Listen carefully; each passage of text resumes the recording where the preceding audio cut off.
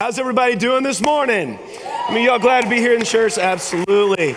Really glad you guys are here today. We're continuing in our series called Exponential about making disciples. And today, 2 weeks ago, we talked about chair one, which was the lost and the needs of the person there. And as we move through the chairs, Jesus makes different challenges and asks different things of us. So today, we're talking about chair two, which is the believer. And the main thing today is Jesus' second invitation is to follow me. All right, so one of the things that my kids and I did when they were little, we watched The Wizard of Oz. Anybody watch Wizard of Oz? Yep. Okay. The movie really lets us down because there's a big story behind one of the characters, the Tin Man. When you're watching the movie, the Tin Man, we just kind of meet him. He's rusted in the middle of a field, right? Well, the story in the book, it shows how he got there. I think it has tremendous relevance for us today. All right? The woodsman actually at one point had been a real man who was in love with a beautiful maiden. It was his dream to marry her once he could earn enough money to marry her. All right? The wicked witch hated this love, the book tells us, and she cast spells upon the man so that the axe would slip and he would injure himself, kind of like the Black Knight in Monty Python. You know, it was but a scratch. Well, the tinner would come in and replace his arm with a tin arm, and then he cut off this arm, and he was replaced one by one with limbs. At first, it seemed like it was an advantage, the book says, for his metal frame allowed him to work nearly as powerfully as a machine. With a heart of love and arms that never tired, he seemed sure to win. And the book writes this: I thought I'd beaten the wicked witch and I worked harder than ever, but I little knew how cruel my enemy could be. She thought of a new way to kill my love for the beautiful maiden and made my axe slip again so that it cut right through my body, splitting into two halves. Okay? Once more, the tinner came to my help and made me a body of tin, fastening my 10 arms and legs and head to it by means of joints so that I could move around as well as ever. But alas, I now had no heart, the Tin Man says, so that I lost all my love for the girl, and I did not care whether I married her or not. My body shone brightly in the sun, and I felt very proud of it. It did not matter now if my axe slipped, for it could not hurt me now. There was only one danger, that my joints would rust, but I kept an oil can and took care to oil myself whenever I needed. However, there came a day when I forgot to do this, and being caught in the rainstorm before I had thought of the danger, my joints had rusted, and I was left to stand in the woods until you came to find me. It was a terrible thing to undergo, but during the year that I stood there, the Tin Man had been there a year. I stood there, I had time to think the greatest loss I had known was the loss of my heart. When I was in love, I was the happiest man on earth, but no one can love who has not a heart. And so I resolved to ask Oz to give me one. If he does, I will go back to the Munchkin maiden and marry her. Both Dorothy and the Scarecrow had been greatly interested in the story of the Tin Woodsman. And now they knew why he was so anxious to get a new heart. All the same, said the Scarecrow, I shall ask for brains instead of a heart. For a fool would not know what to do with the heart if he had one. I shall take the heart, the Tin Woodsman said, for brains do not make one happy, and happiness is the best thing in the world. See, the Tin Man had transformed. He was a living, breathing man who was in love. But life happened.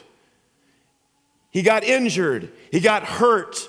And he hardened himself against the hurt. And he became someone who could not love, who could not feel. And for a little bit of time, that was a great thing because he couldn't get hurt. And he didn't have to worry about love. And it helped him for a while. But one little step at a time, he lost who he was. Little by little, one hurt after another. One mistake, one tragedy, whatever, transformed him into a machine. And that is the story of a lot of us in here today. Sometimes we find ourselves very different than how God created us to be. And he looked a lot like a man, but inside he was different. The story of the Tin Man reminds me of the prodigal son. In Luke 15, we talked about a couple weeks ago. However, instead of winding up sleeping in a pigsty like the prodigal son, 10 man found himself rusted in the middle of the field. It doesn't really matter whether it's a pigsty or an open field. The point is they realize their true state, and they realize it through pain, you all. What both of them realized is how far they had fallen from who they used to be, who they were meant to be. And the things that they had recently celebrated became their greatest source of pain. Does that sound familiar? Yeah? Now the only driving passion in their lives, both the prodigal son and the 10 men, was to get back to the way they used to be, the way that they were designed to be, where they had joy, their original identities. And the prodigal son wanted to go back to his father's home because that's the only place he knew love, and was willing to even be a slave. He could just go back and reconnect with his father. 10 men want to go back to his one true love and be human again, to who he was supposed to be. And that, my friends, is the Christian faith right there. It's what being a disciple of Jesus is all about. I would imagine a lot of us find ourselves in this story. True? Can I get an amen? We're created in the image of God, alive, living, breathing, fun, full of joy, and then life happened. Either through sin, like the prodigal son, actually going away from God, or through pain, we changed. We lost our way, and honestly, for a while, we liked it. We celebrated it. We celebrated our new imperviousness from pain. We celebrated our newfound friends, and it was good. We celebrated a new invincibility, our imperviousness to pain, our isolation from others. We celebrated it. Then it hit. You ran out of money. Like the prodigal son, your friends left you, and you realized you walked away from the people that loved you and went to people that didn't love you. Or you experienced pain, and you realize there's no one there for you, like the 10 woodsmen, because you pushed everyone away in your efficiency, in your desire for success. And now you're doing everything you can to simply make it back to where life makes sense again. Well, if that is you today, I've got good news. It's called the gospel of Jesus Christ. 2 Corinthians 5:17 says this: those who are in Christ Jesus are a new creation. The old has gone, the new has come. 2 weeks ago, we saw the main point of chair 1 right here was conversion. It was moving from being lost to being saved, and that is a huge decision. But the action of person as we move here is transformation. So conversion is the main thing in chair 1. And then conversion is the main thing in chair 2. 2 weeks ago, we said that Jesus he just said, hey, come and see. Come see what I'm doing. Low commitment, not asking for anything. Just come and see, observe. And when the disciples did that, they found it was pretty amazing. And so now that they became followers of him, then Jesus changes. He makes a little bit more of a commitment. Now he says, follow me. Not come and see. Now he says, follow me. And once we convert to the Christian faith, Jesus' invitation changes, okay? The actually chair 1 was conversion, but the second one is transformation. Now, this is a dangerous chair to be in, the learner, because you're a recent convert. This is the second stage of discipleship. This is a dangerous place to be. Make no bones about it. Many, many people have moved from chair 1 to chair 2. Billions. But many, many, many fall away. Studies put out by the Billy Graham Association, probably the most effective person in getting people to move from chair 1 to chair 2 in the history of the world, showed something very, very, very, very bad. To their dismay, they found that 80% of people who came forward at Billy Graham rallies within 5 years were not in church. They were not living a Christian lifestyle. They didn't have Christian beliefs. 80% of them. In other words, they'd fallen away. They found 3 reasons for this. 3 reasons why this is such there's so much attrition in this chair right here. 3 reasons. First one is this, is that all their habits are still lost. Write this down. All your habits are still lost. When you convert to Jesus Christ, all your heart changes, but all your habits are still on the enemy's side. Your friends are still the same. Your contacts in your cell phone are still the same.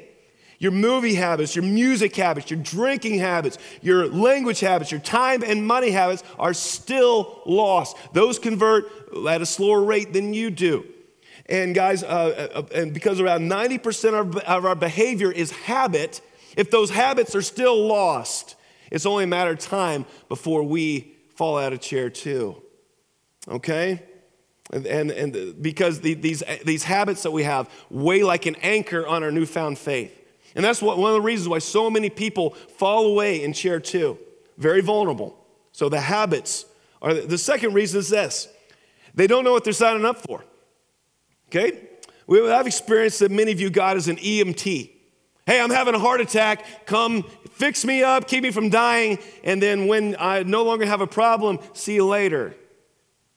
A lot of people use God as an EMT, and my life's in crisis, my marriage is falling apart. And then once God comes in and fixes that, then you say, well, I don't need you anymore. I don't need an EMT when I'm fine. Your problem's over, I don't need you anymore. Okay? See, when the church presents Jesus Christ as a solution to your problems, and he is a solution to your problem, believe me. But if you only present Jesus as a solution to the problem, then once the problem is solved, you don't need him anymore. And that's what a lot of people do, okay? Once your health is good again, why call the EMT? They don't know that following Jesus is a lifetime commitment. That's not what they signed up for, and the church sold them a false bill of goods. That's one of the reasons why people fall away, okay? Or they were sold that God loves you as a plan for your life sales pitch. You heard that one? I've heard that one. Well, when the call to actually follow Jesus comes around, they're like, whoa, whoa, whoa, whoa. I was in this to get blessed. You didn't say anything about following Jesus. You didn't say anything about changing, about surrendering to his authority. No, you didn't say that. I'm out of here. Okay? So they didn't know what they were signing up for. That's the second reason why people fall away. The third one is this, and we have to acknowledge this, a bad experience in church. Right? We have to acknowledge this, that a lot of people have a bad experience in church. Sometimes people fall away because they encounter a nasty person or bad situation in church. And we know those exist. I know those exist because I've dealt with them, okay? If you think you've had a bad experience in church, please just go talk to a pastor, because we've had a lot more than everybody else, okay? That causes some people to walk away. But I will say this. I've had bad experiences a lot of places. Doesn't mean I walk away. Marriage isn't always great. Your spouse is going to hurt you, and you're going to hurt your spouse. And doesn't mean you get a divorce, right? Okay, same is true of church. When those three things explain the danger in this chair, when Jesus calls us to chair 2, when he calls us to follow him, it's for total transformation of our whole lives. And there are two ways he transforms us. One is eternity.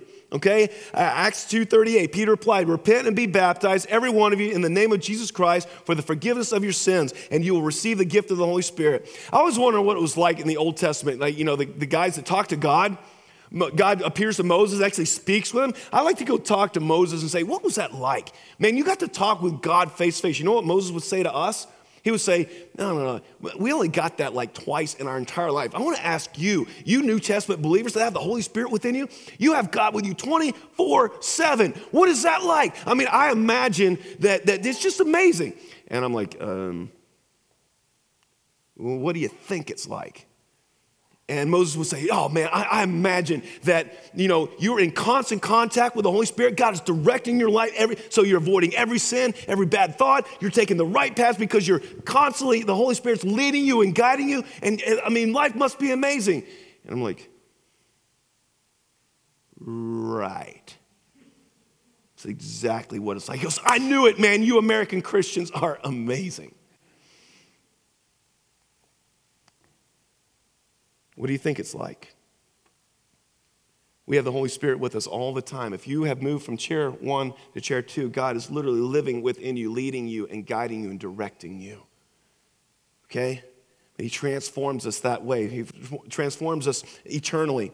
John 5:24 says this, very truly I tell you, whoever hears my word and believes him who sent me has eternal life and will not be judged, but has crossed over from death to life. That is a deep and amazing truth, that if you have become a Christian, you have changed your eternal address from hell to heaven. I mean, can God get an amen for that one? I mean, amazing. But a lot of people think that is it. That's it. That's the whole point of Christianity. Well, I mean, that's part of it.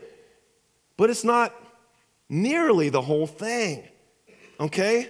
I know so many people, Christian people, who are just wandering through life, not really experiencing any victory, not experiencing much of anything, thinking their faith is only for the future.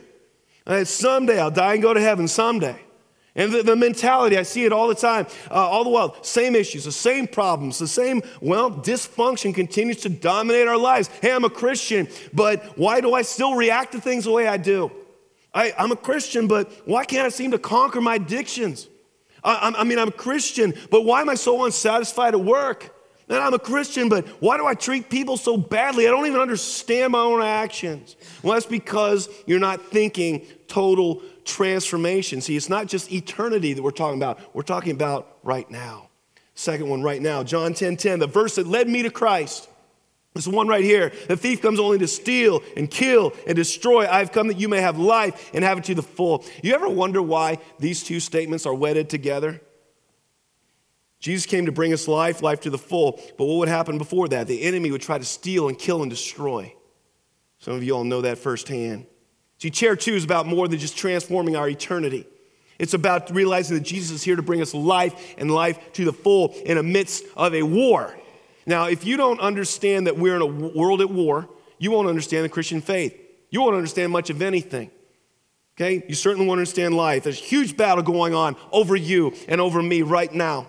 War is the backdrop for all of Scripture. And we've been so blind to it. We're like Americans at Pearl Harbor, December 7, 1941.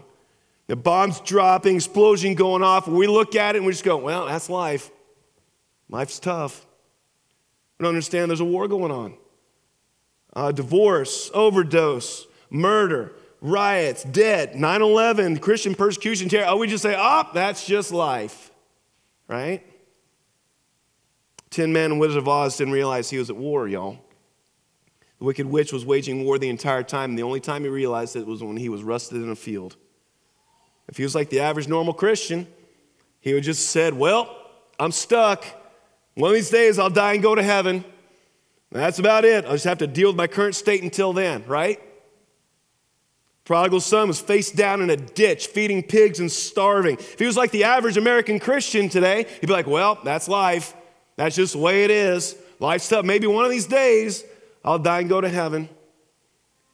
And I just want to grab both the Tin Man and the prodigal son and anybody in here that is thinking like that and shake you into reality and say, that's not what Jesus has for you. He has come to give you life and life to the full now. Okay, you may be saying something similar, like, I'm stuck in a job I hate, my marriage is so-so on a good day, my family's messed up, I'm addicted to something, but hey, that's life. One of these days, I may die and go to heaven. And when Jesus says, I've come to give you life to the full, that's not a reference to heaven, y'all. That's a reference to right now, okay? We have to wake up and realize we're at war. I was talking to a friend of mine who's in the Army. Any veterans in here today? Veterans? Thank you for your service. I was talking to a friend of mine who's in the Army, and I asked him a question. I said, what do you do when you come under fire? He goes, you return fire. I said, you mean you don't duck and cover, you don't hide, you don't wonder why someone's shooting at you? He goes, no, you return fire. Someone shoots at you, you shoot back. That's what the Army trains soldiers to do. In the book Fearless about Navy SEAL Adam Brown, I highly recommend it, by the way. During training, a SEAL instructor came up to him and said, Brown, you were on patrol with you and one other guy. You begin taking fire, and your friend is hit. What do you do? First thing, sir, Brown replied instantly, is win the fight.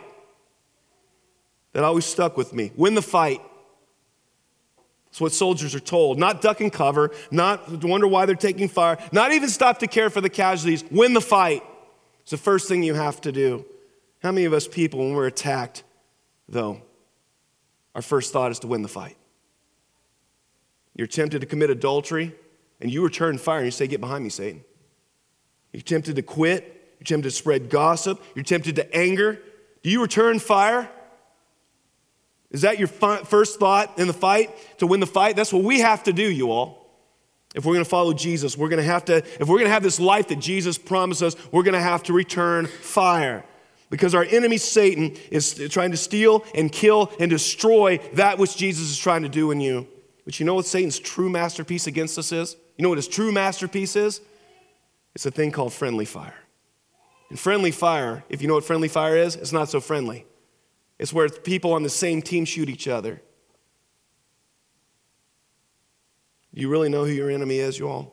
Catalyst, do you know who your enemy really is? Many of you think that it's someone in your life. Maybe you think it's a person with opposing political views than you. Maybe you think it's someone in your family.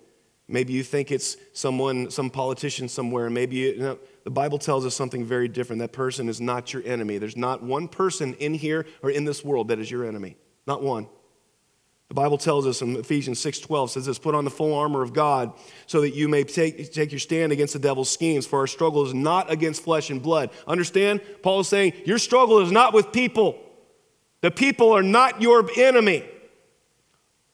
Our struggle is against against the rulers, against the authorities, against the powers of this dark world, and against the spiritual forces of evil in the heavenly realms.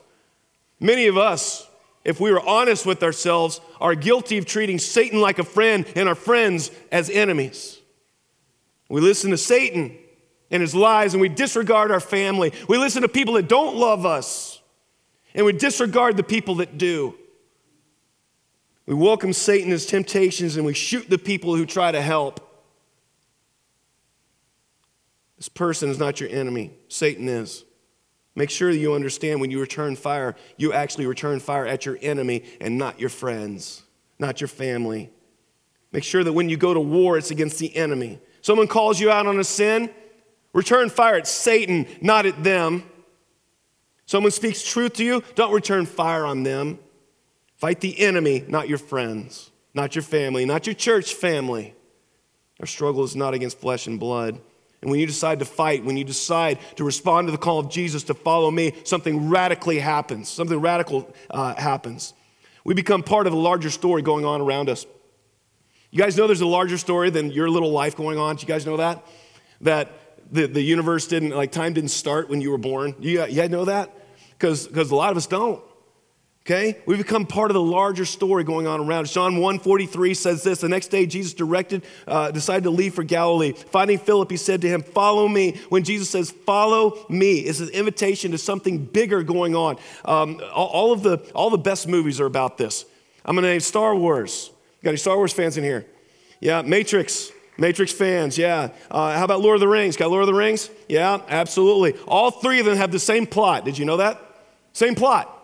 There's some little dude going about his business, and all of a sudden, he is sucked into a world, a bigger story going on. Luke is hanging out on Tatooine fixing moisture evaporators, condensers. And all of a sudden, he is invited into this huge war going on that he was oblivious to. He becomes a hero of the Rebel Alliance. The Matrix, Mr. Anderson's just a computer programmer going about his business in this little cubicle. And all of a sudden, he gets red-pilled into this huge battle going on.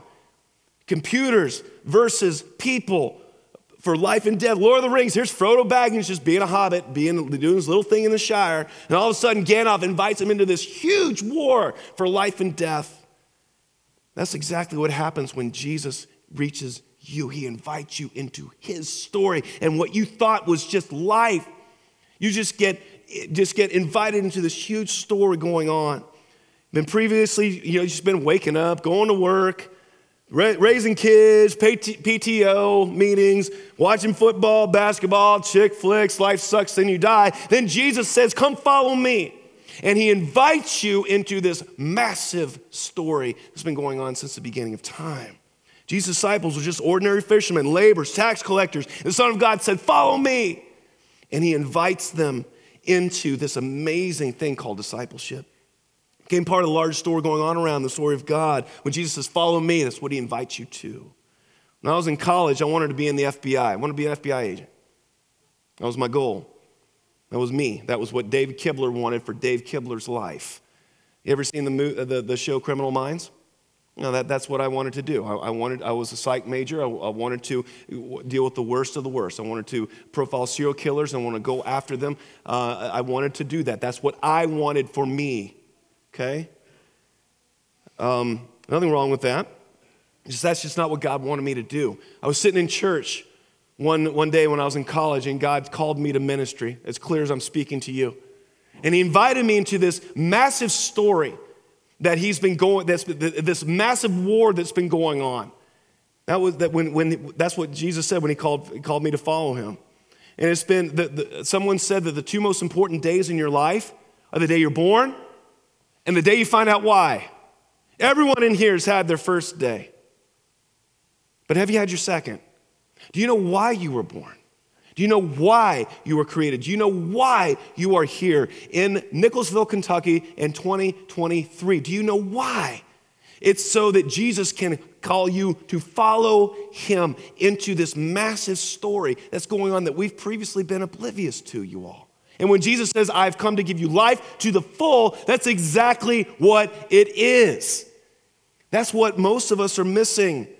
There's a lot of factors right now. America's in a mental health crisis right now. We're having a mental health crisis. Do y'all know that? I mean, if you don't know it, I don't know where you've been. Okay? We're having all kinds of mental health crises. I've never seen it like this before in my life. Now, there are a lot of reasons, a lot of factors, and I'm not going to go into all of them. But I will tell you this, that loss of purpose is one of the biggest, if not the biggest reason for this crisis. I can't tell you how many people, young and old, that I've seen, their lives are a train wreck. Just going under, not doing anything well, not doing great, and they try to go get help, and people will spend $50, $100 an hour to sit down with some professional to tell them, to ask them, can you help me? And the professional always starts with, well, let's talk about what happened to you to get you here. What was your childhood like? What was your relationship with your parents? And those are big questions.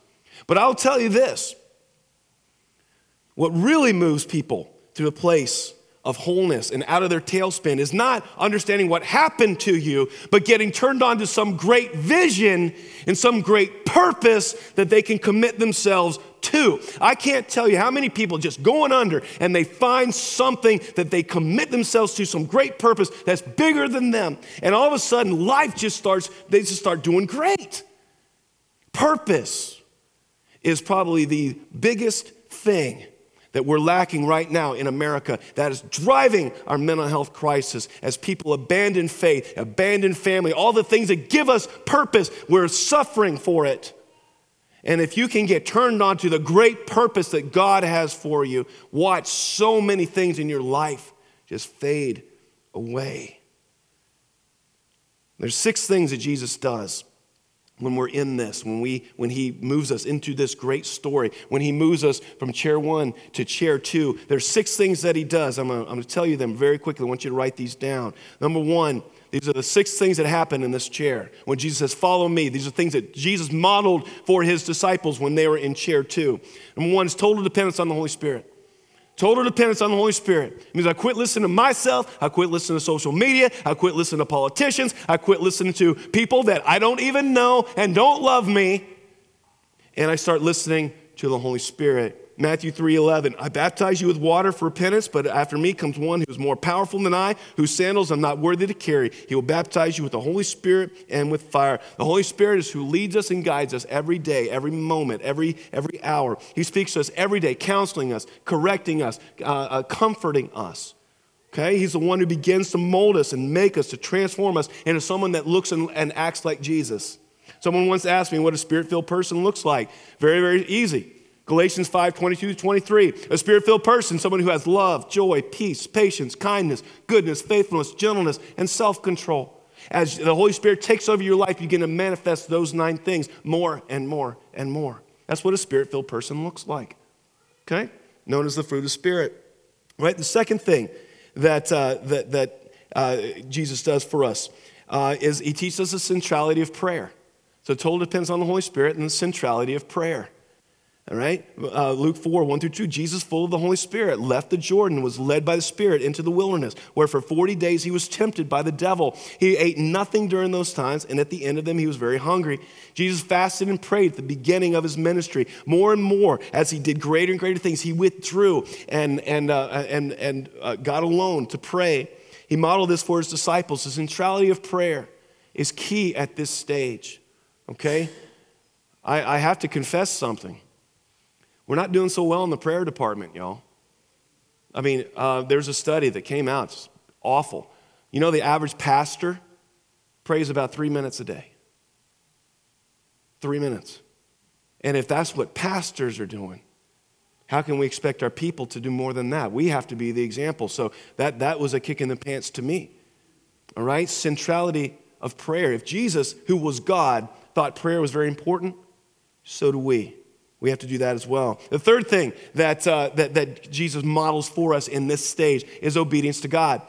John 5:30, by myself I can do nothing. I judge only as I hear. My judgment is just, for I seek not to please myself, but him who sent me. Jesus constantly emphasized that he was not doing things on his own. This is not from me. This is not to fulfill me. This is not from me. I am obedient to God and God only. This is crucial for being disciples. I've been a soccer coach for many years.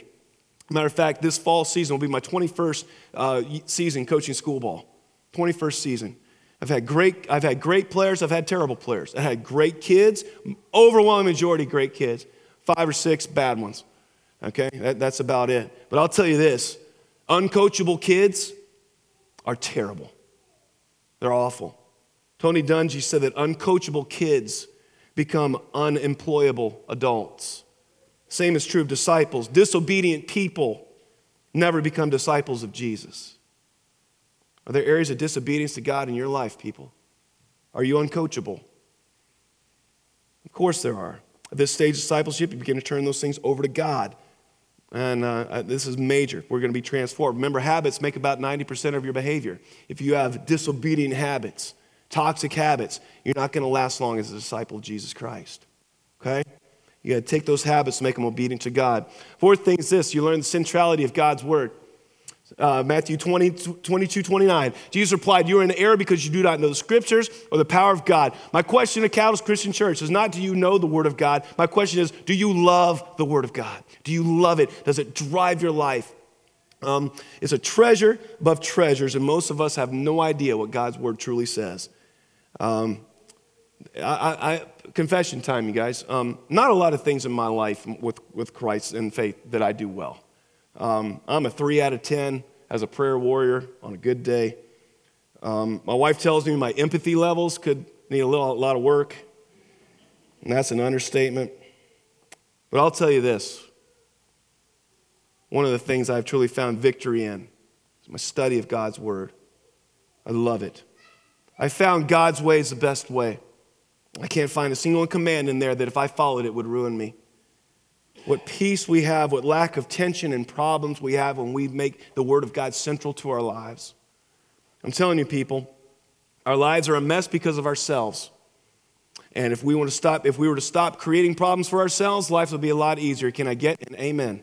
Amen.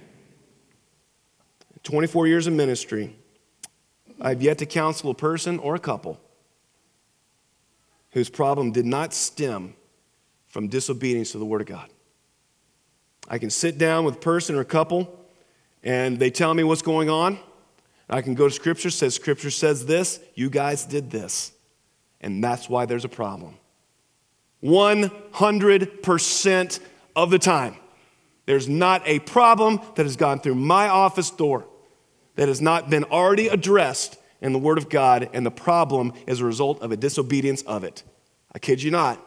So if the Word of God becomes central to our lives, guess what? The peace, the lack of tension, the lack of creating problems for yourselves brings such a joy into your life. All right? Fifth thing is this, magnifying God. When you move from chair 1 to chair 2 and you become the learner, all of a sudden your magnification of yourself decreases and your magnification of God increases. John 8:28, so Jesus said, when you have lifted up the Son of Man, that you will know that I am He and I do nothing on my own, but speak what my Father has taught me. When Jesus moves you into this larger story of you going on, you spend all of your time just marveling the awesomeness of God. I went to, back about 20 years ago, there's this big, huge movement among college students called Passion. And I was in a field in Sherman, Texas in 2003 with the college students from our church. And there were like 20,000 college students there, all right? And they made a live recording, and I bought it and everything. And I was playing it for my kids. And and then the music kind of cut out, and they recorded the crowd singing along with Chris Tomlin and everything. And I joked, like, hey, did you hear me sing? And they're like, dad jokes, lame. But really, that's what so many of us are doing right now, y'all. That's what so many of us are doing. We're trying to find ourselves in the crowd when the focus, what? Should have been on him. All right? When God transforms us, he shows us the centrality of him, that we are no longer, that we're just merely supporting actors, not the main character. All right? He's the central character, worthy of all the glory and honor and praise. He becomes a central character of our lives, and we just realize we're extras. And that's awesome. You know why? You know why that's awesome? Because when you realize life is not about you, it's not about making you bigger, it's not about making your name bigger, but making God's name bigger. Oh my goodness, you start to really enjoy and find joy in life. Someone said this, we go to the wonders of creation, the Grand Canyon, Niagara Falls, Mount Everest. We go to those because you and I were made and created to behold and enjoy greatness. And I'll tell you, there's not one person who's looked at the vastness of the Grand Canyon or the majesty of Mount Everest and said, hey, I'm pretty good. No. We were made to behold and enjoy greatness. And let me tell you something, people, the beauty of creation is nothing compared to the beauty of the Creator.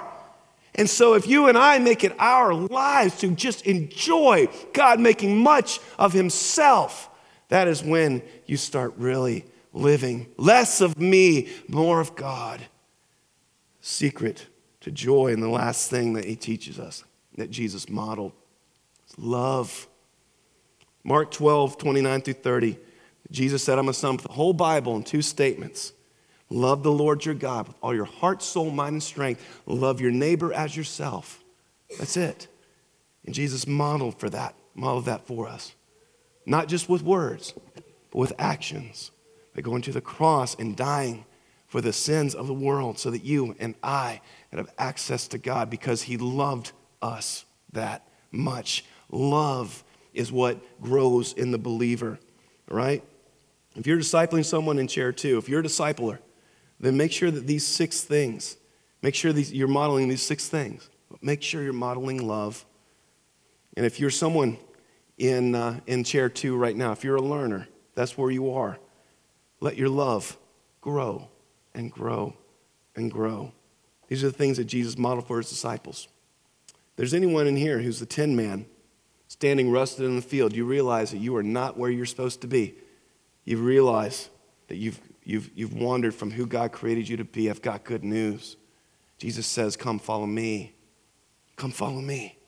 The question is, are you going to do it? Are you going to do it?